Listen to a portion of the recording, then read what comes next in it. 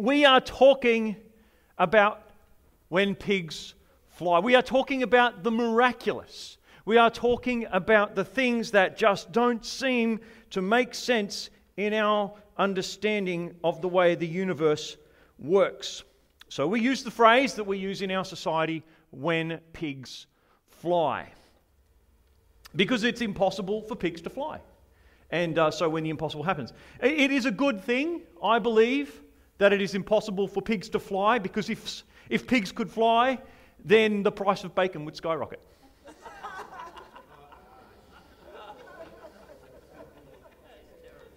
It's a definite concern, right?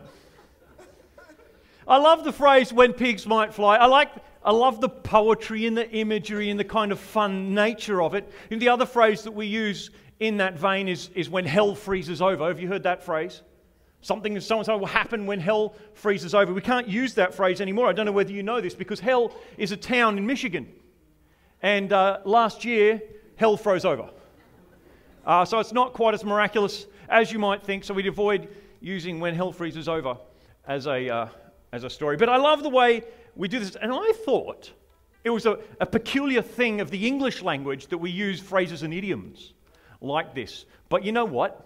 They use them in all languages around the world. And it has that same oddness to it. I want to have a quick survey around the world. Here's what they say in Turkey. When they say in Turkey, when the garden is full of ducks holding pastry in their hands. It's great, isn't it? It's a bit long for us to use, but there you go. In Serbia, the phrase is when the willow bears grapes.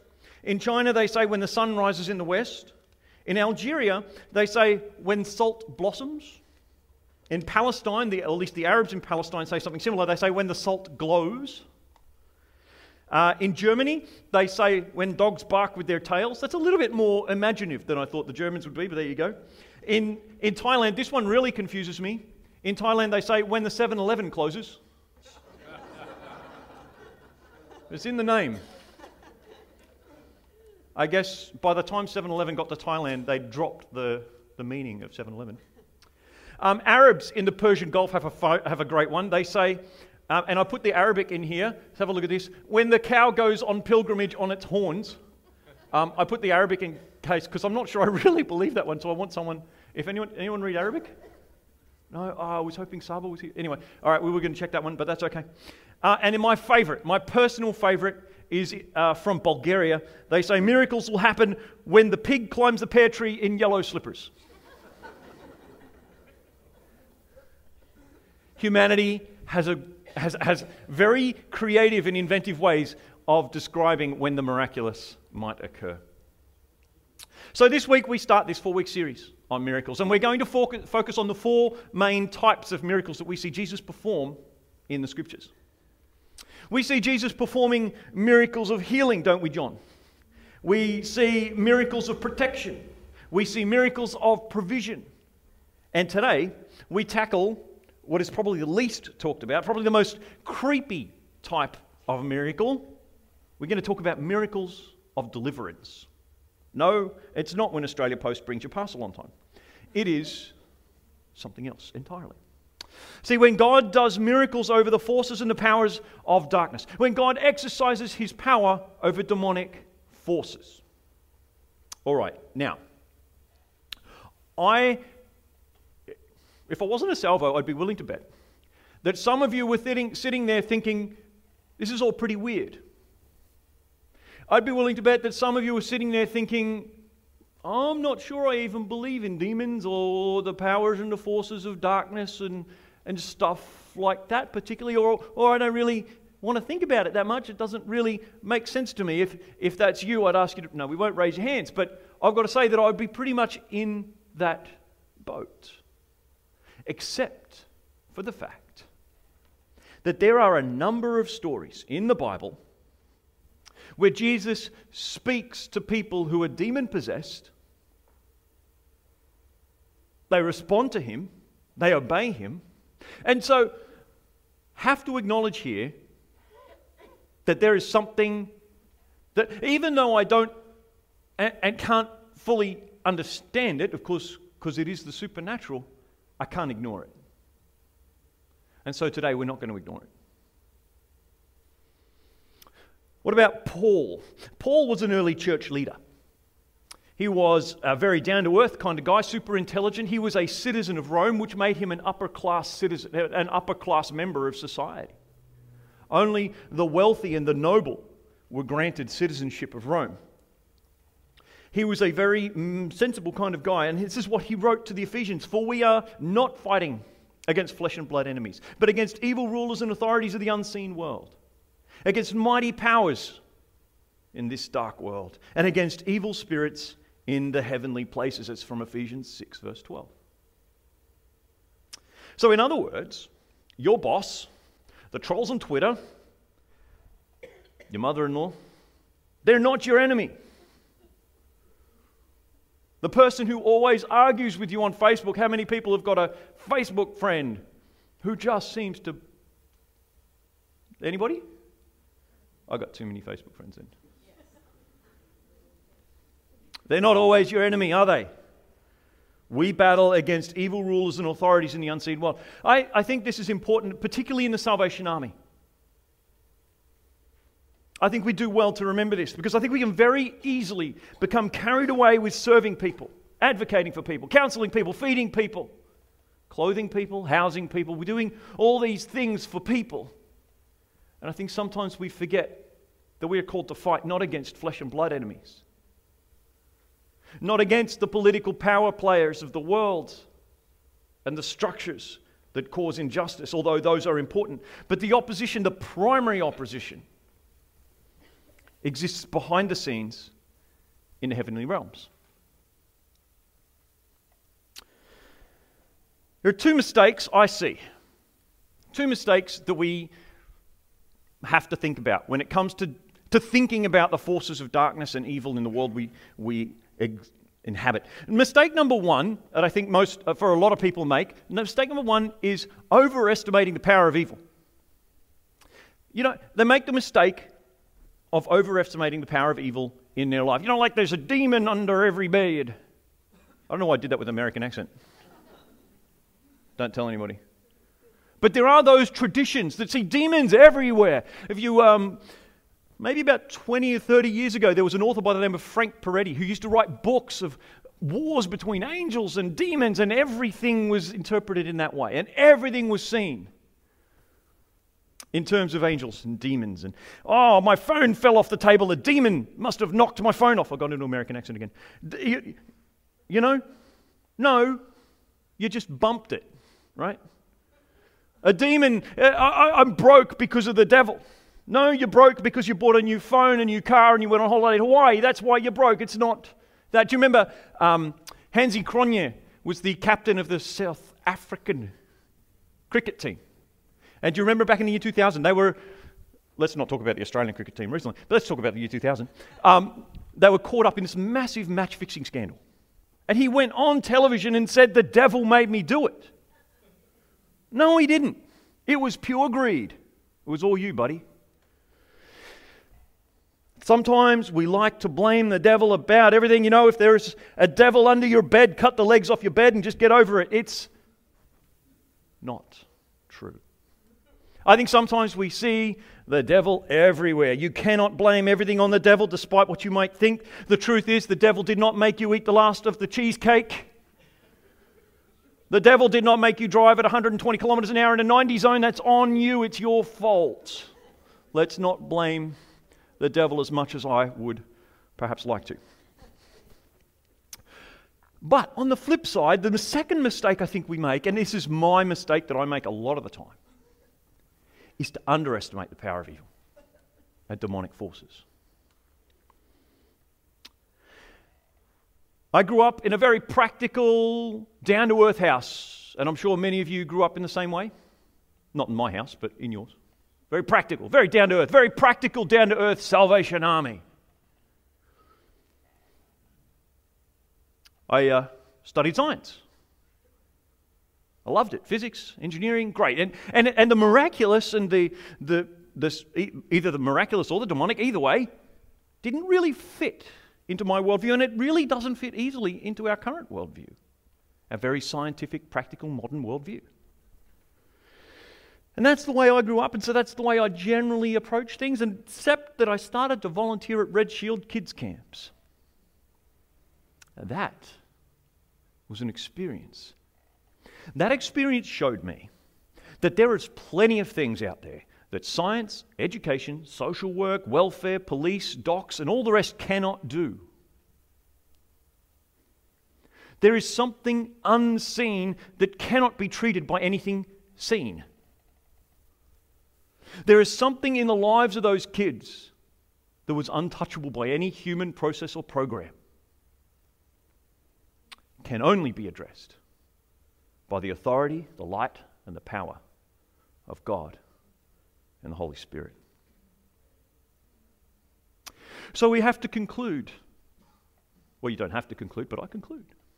Not concluding the sermon. We got more. But in this aspect, we have to conclude that while they're not going to go around seeing demons hiding under every bed, we have to acknowledge that there are more problems than we realize that have a spiritual evil influence. Yeah? Do we agree? How do we see this? How is this demonic influence made manifest? How do we see it? Because it's important to see how to understand how it comes out so that we can see how God addresses it and brings light to it. First of all, evil tempts us to sin. Wow, shocker. There's a surprise for this morning's message, okay? Great big piece of wisdom. Evil tempts us to sin. The great message of Genesis chapter 3, right up near the beginning of the Bible, the first time we talk that is talked about a relationship that exists between humanity and the divine, shows us that there exists within creation an element that seeks to draw people away from a trusting relationship with God. This element is pictured as a serpent.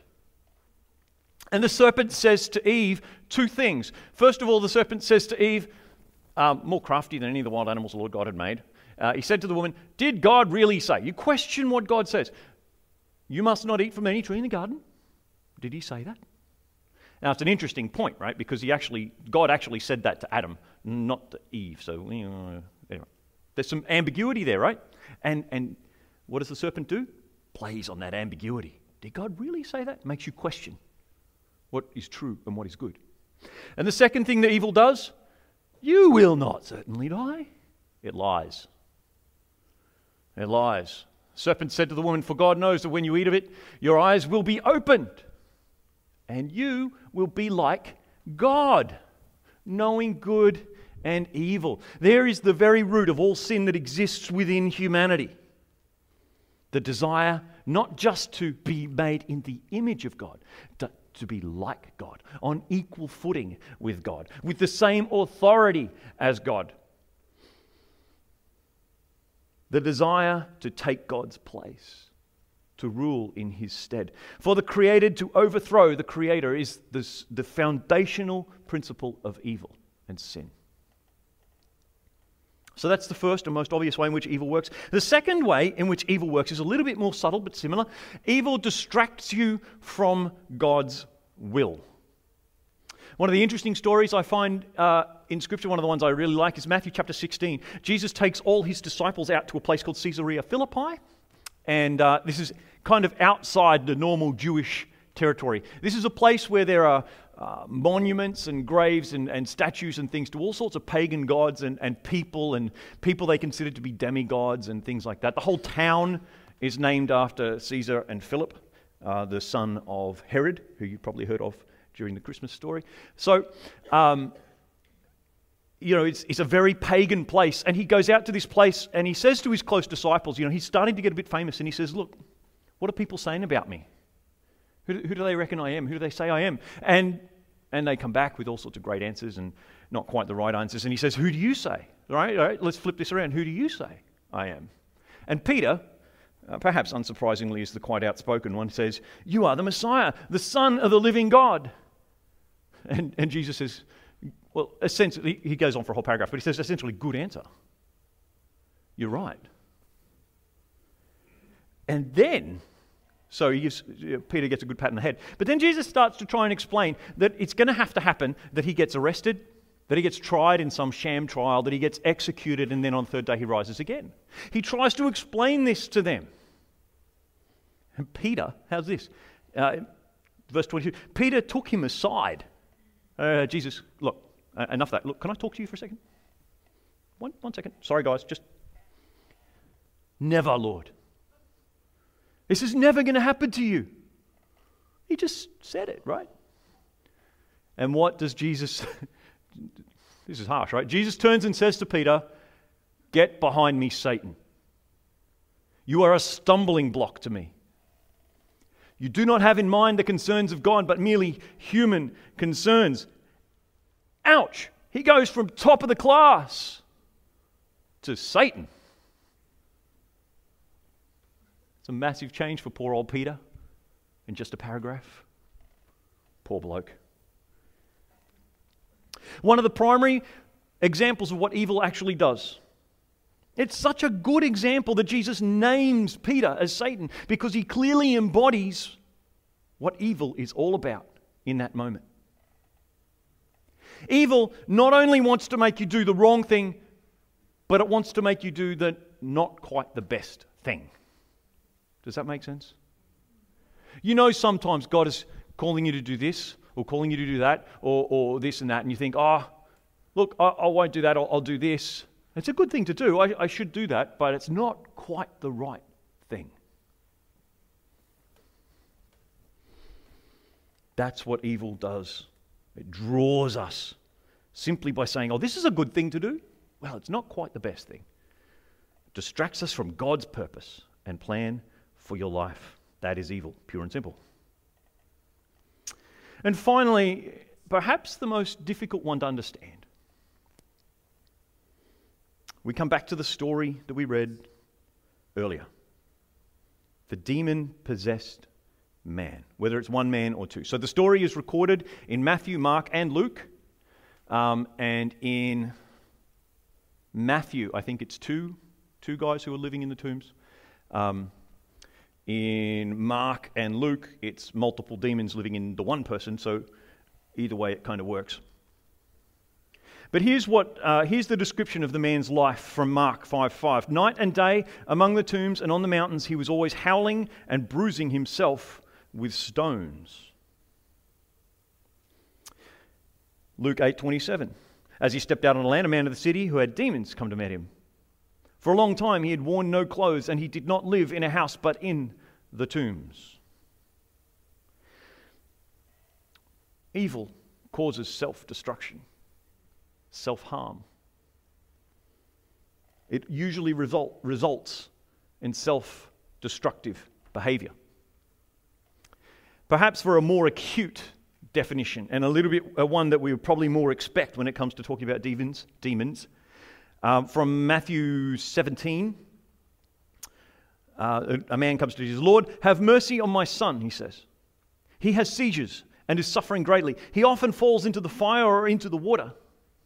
Jesus replied, "Bring the boy here to me." Jesus rebuked the demon, and it came out of the boy, and he was healed at that moment. So whether you accept, understand, or see that kind of behavior in a person, where they are just throwing themselves on fire, or whether it's a lot more subtle, because I think as time has gone on, humans have developed many more subtle ways of self-harm and self-destructive behavior. And that is all down to evil. So, here's where we come to the end of the message. I want to ask the band if you guys want to come and start to play. We're going to sing that song we sung earlier. Fear doesn't stand a chance. So here's where I want to recap for a moment. I want to say, don't assume that every problem is a result of demonic influence. Okay? We're good with that. But also don't assume that any problem is not a result of demonic influence. Don't write it off. And we're going to spend some time praying against it in just a moment. Because we all need to know that we are subject to evil influences and impulses that tempt us to sin, that draw us away from God's plan. and cause us suffering. We are reminded of what Paul says to the Ephesians, for we are not fighting against flesh and blood enemies, but against evil rulers and authorities of the unseen world, against mighty powers in this dark world, and against evil spirits in the heavenly places. Therefore, put on every piece of God's armor, so that you might be able to resist the enemy in the time of evil. Then after the battle, you will still be standing firm. So here's where we want to land today. Do you feel like you are under attack? I know there are a lot of people who will face medical, personal issues. Many people suffering injustice, many people struggling with temptations and habits in their lives, and ultimately they're all causing you to feel pain and separation from God. Do you feel as though you're under attack? Secondly, in our prayer time, I want to reflect on the words of the song, "My fear doesn't stand a chance." This is the armor. The love of God is the armor that strengthens your resolve to keep standing and fighting and beating back the darkness that threatens to bring all of our lives undone. Or perhaps today, you don't necessarily feel like you're under attack. Amen. That's brilliant. But perhaps you can see someone else who's perhaps under some sort of influence. Someone you know who just keeps doing things that are self-destructive and self-sabotaging. Maybe they are caught in some sort of addiction. Maybe they suffer in some other way. Today, we're going to have a time to pray for them. To pray that evil would be defeated, that the light would come, that they would know victory in the name of Jesus. That they would be fortified and strengthened to face whatever it is they have to face. Does that sound okay? Can we pray for that? Would you like to sing with me? Well, I think these guys are going to sing. And as they sing, this place of prayer is open. Whether you want to come and pray for yourself, for strength to fight. Perhaps you want to come and pray for somebody else, for strength to fight. May we know freedom and release, and may our friends, our family, may they know freedom from darkness that threatens to bind. Let's sing, let's pray, and the place of prayer is open. Let's pray.